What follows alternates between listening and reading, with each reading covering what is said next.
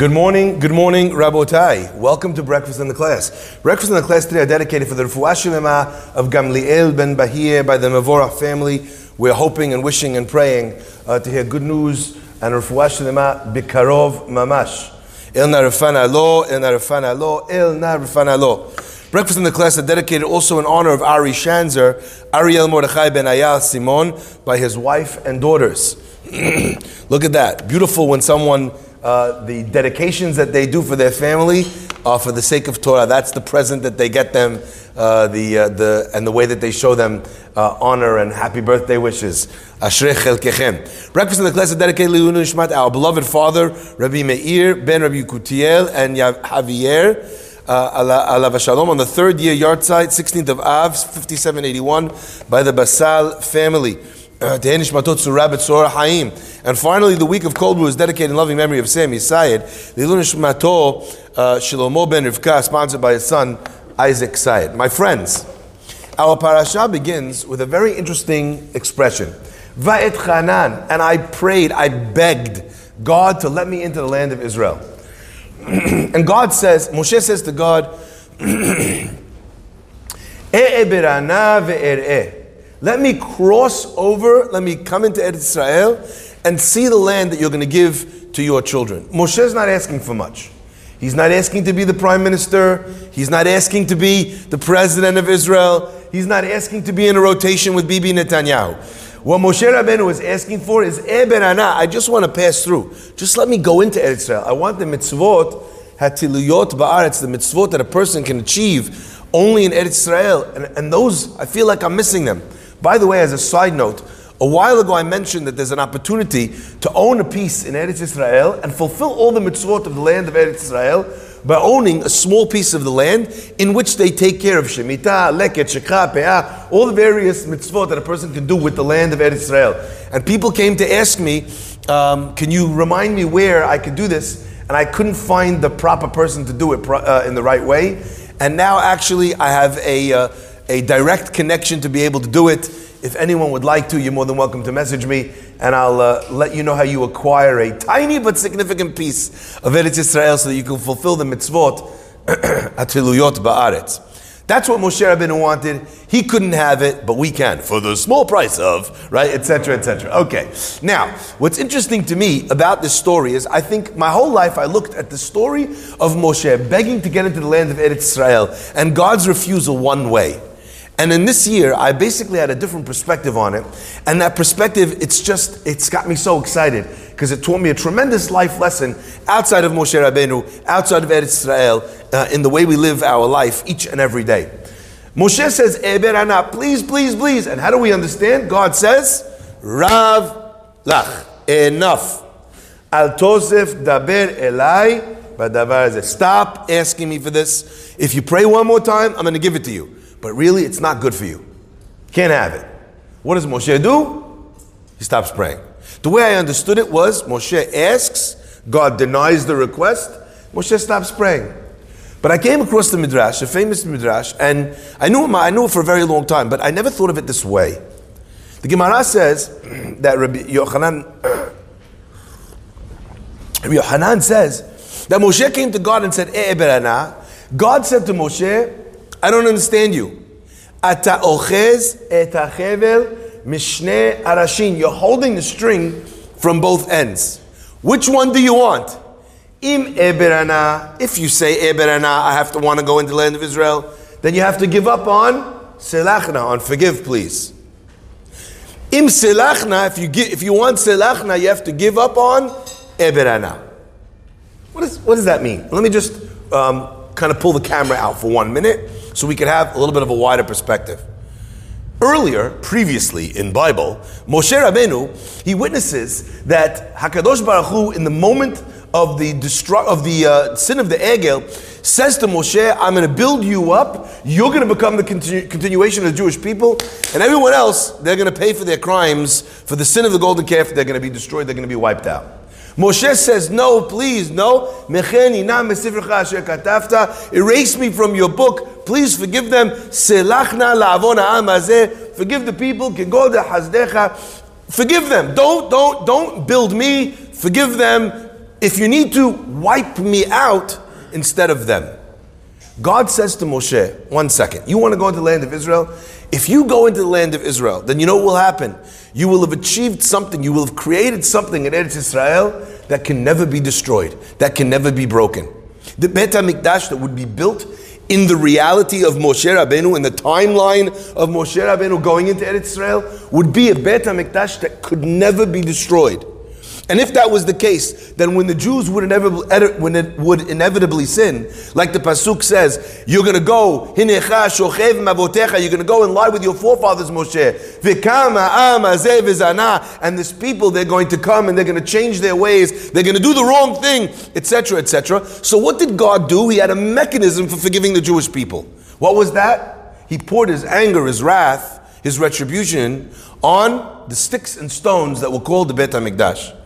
But an indestructible Beit HaMikdash would create a reality where that option or that possibility for kapara was not available. In which case, when the Jews would inevitably sin, who would be destroyed? The Jews. God says to Moshe, I don't understand you. Which do you want? You're asking me to go into Eretz Israel, but do you realize that if you go into Eretz Israel, that's going to result in the Jewish people being destroyed down the line? Last time I asked you this question, I'll build you and destroy them. What was your answer? You said destroy me and build them. So which way do you want it? Are you choosing yourself over the people, or are you choosing the people over yourself? This is the Gemara that I'm quoting to you. What's Moshe's response? Unbelievable response. Kivan sheshama kach, since he heard this, Amar Moshe said, Yamut Moshe should die, ume'a kemoto, and 100 like him, ve'lo tinazek tziporen shel achad mehem, and not one of them should break a fingernail. Moshe says, he withdraws. Now, my whole life, again, I thought the conversation was, Moshe wants something, Hashem says no, Moshe's like, oh shucks. That's not what happened here. Furthermore, what happened in this story? Moshe had a choice to choose himself or the people, and what did he do? He chose the people. He put the people, he didn't choose himself. That's not what's going on here. And let me explain what I mean in the lens of how this works in our lives. Let's say, as an example, you want something, but you know that the price of you getting what you want is going to cause trouble in your marriage. Let's say, as an example, there's a boys' trip. All my friends, they're all going away. I tell my wife, I'm going with the boys. The wife is struggling. She's 10 and a half months pregnant, okay? She has stopped having the ability to walk. She is now in waddle mode. And she says to you, don't go. Don't go. Right? She says, she basically tells you, if you go on the boys' trip, I'm going to name this child after you because I'm going to kill you. Right? You have a choice. You want to do something. You want to go somewhere. Your wife is saying, you can't go. I don't want you to go. Your marriage demands that you shouldn't go. There's something you need to do for your business. It will bring you tremendous success. But you know what? Going means missing out on a significant milestone for one of your children. A graduation. I don't know what it is. Bar mitzvah, something. You might miss something that you can't miss. So what happens? Oh, you know what? Okay, they win. I'm choosing theirs, not mine. A person who lives life that way is a person who's always bitter. Because they always feel like in that fight, in those two choices, they lost. I had to give up this and I had to give up this. I hear this all the time from husbands and wives that come to speak to me. You know what I gave up for him? You know what I gave up for her? I could have, I would have, I should have. And they're always upset about the things that they could not do because of their kids, because of their wife, because of their friend. I didn't open that business only because you were in the same field, etc., etc., etc. My friends, when you chose to not open the business, you didn't choose to give it to him. Your choice was to not choose. Now that means that in your hierarchy of values, one of those values is to make money. One of those values is to have time away with your friends. One of those values is to be comfortable. One of your values is to sit in first class maybe. But you know what? I need that money to actually do something for my child. My kid, they're just married, they're suffering financially, they need help. And I tell them I can't help them. And then I tell them, oh honey, yeah, I bought us 2 first class tickets to the Maldives. What do you mean you can't help? You just chose a vacation over helping your child. You can help, you're choosing not to. But when you choose to help the child, and then you feel like, oh, I gave up my vacation. Why couldn't you be better? Why couldn't you get a better job? Why couldn't you work harder? I gave up my vacation. I lost. I'm upset. It's not that you didn't get your choice. You did get your choice. You chose your child. You chose your marriage. Now, although that might not have been your first perception of the way the table was set, once you realize which side of the plate the fork is on, now you're deciding which way you want to go. If you could choose your sacrifices instead of be bitter about them, your life would look completely different. It's not that Moshe is saying to God, oh, I can't go to Israel. It's Moshe saying, I choose the Jews instead of Israel. I choose them instead of me. And I'm happy with that choice. And I'll make that choice all day, every day. Life is full of challenges. A person is going to have to make these decisions all the time. And I'm not telling you to have a positive mindset and always say, oh, you know what? At least I got this. Not at least I got this. If you had the choice again, what would you choose? If you had the choice again, what would you choose? That means that this is your first choice. Would I have rather that my life would give me first choices that carried no sacrifices? Absolutely. Well, welcome to the real world. That ain't how it works. You don't have an unlimited amount of money, an unlimited amount of time, an unlimited amount of emotional, intellectual, and spiritual capacity. You have a finite amount, and you get to choose what you spend it on. So once you choose what to spend it on, you could either relate to that choice as really upset, or you could relate to that choice and feel what a special thing it is. I'll give you an example. It's one of my favorite. I remember years and years ago, there was a knock at the door of my bedroom at about 4 o'clock in the morning. I don't get a lot of sleep, so 4 o'clock in the morning waking you up I'm not a happy camper. Knock at the door. I wake up, I hear the knocking. First you hope it's a dream. More knocking, right? More knocking. Eventually I realize it's not a dream. So I do what every self-respecting person does who is married and has a child knocking at the door at 4 o'clock in the morning. I opened my eyes a crack and pretended I was asleep, hoping that my wife would think I was asleep and she would get the door. Now, unless my wife is an Academy Award-winning actress, she was actually asleep. So after trying to get out of it for however long I could, I realized that Hazita, she was actually asleep. I wasn't going to nudge her and then fake sleep. That would just be wicked. That would just be wicked. Rasha. I didn't have that kind of capital to play with for Gehinnam. So I just decided, I'm going to go for it. I opened the door. I was like, what's the matter? Why don't you know? It's so early. Why didn't you just go back to sleep? You're a big girl. La, la, la. She says to me, I had a bad dream. I'm scared. Scoop up the kid. How old is she? Maybe 4 years old. I carry her back to her bed, right? She says, could you stay with me so I'm not scared? Of course I'll solve all of your problems, right? Super dad, right? I lie down next to her. You've done this, right? You start playing with, kind of smoothing their hair, shushing them, kind of stroking their arms so that they fall back asleep. And somewhere along the line, I shifted from being angry and upset at the door to 6 feet away in her bedroom. All of a sudden, I feel like the happiest, luckiest person in the world. That I'm a dad that could solve his kid's problem, his kid's fear, just by sitting there for a minute. Just my very presence was enough to reassure her. How is that possible, my friends?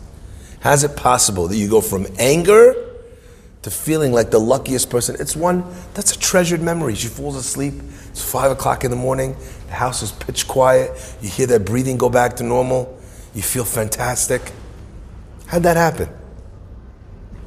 In the beginning, you feel like someone's imposing their choice, their life, their problems on you. But somewhere along the line, you sometimes get the ability to reframe and recognize that, what would I have rather? Would I rather be asleep and she be here crying, afraid in her bed? Would I rather have been woken up? Could you imagine my daughter says to me, after I feel great, the next morning I come down and she's like, I'm so sorry for waking you up. What am I going to tell my daughter? No, don't worry. Of course, whenever you're afraid, I'm always there for you. Don't hesitate to come to me, right? Isn't that what we say? So you see, when we're in a good place, the way we think of our sacrifices, as we think of those sacrifices as choices we want to be making, our choices. That is the gift of a tzaddik, and that is the slippery slope that Rishaim fall down. Ma ha'avodah hazot lachem, says the Rasha. What is all this work?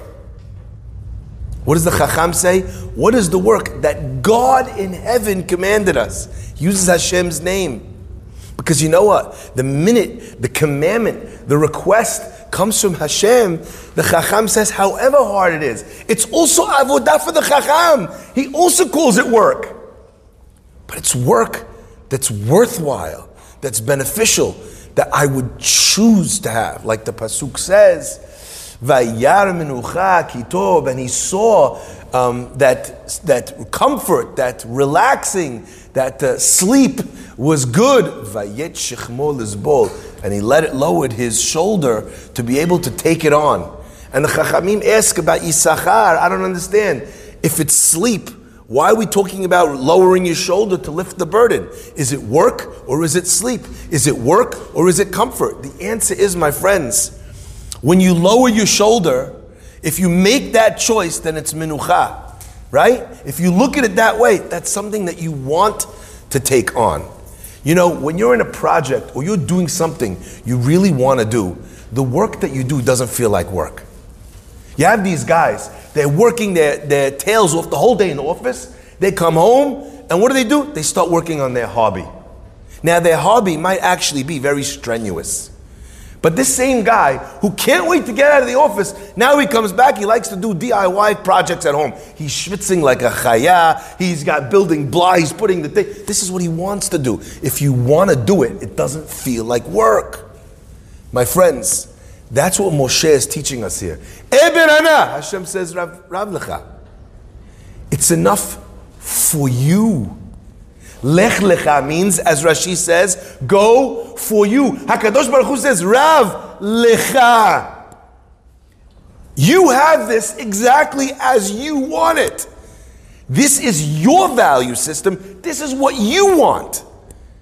Every parent that comes to me that complains about their child, my kid came to me and he told me he's doing this and he's doing that, I can't believe I'm so upset. And I always say to them, can we rewind 1 second to the part where you started? Your kid came to you? Your kid believed in your relationship enough to come to you and tell you about something that they're doing wrong or something bad that's going on with them? You didn't find out because you got a letter from the principal? Is this not a beautiful thing that your child came to you to solve a problem? This is something we could work with. The mind shift that happens when a person recognizes that, actually, would you have rather your kid didn't tell you? Because you know what? You got upset? What a magnificent concept that we're learning. Rav lecha al tosef daber elai badavar hazeh. You don't want to be speaking to me about this anymore. You don't want to be praying. And as second Moshe hears that, what happens? The prayers stop. We don't hear another word about it. May we be zocheh always to have the fortified mind that allows us to see that the difficult choices are actually the choices that we want to make. Because the minute we get to that frame of mind, the hard work What do we say? Bring it on. Baruch Adonai Le'olam. Amen.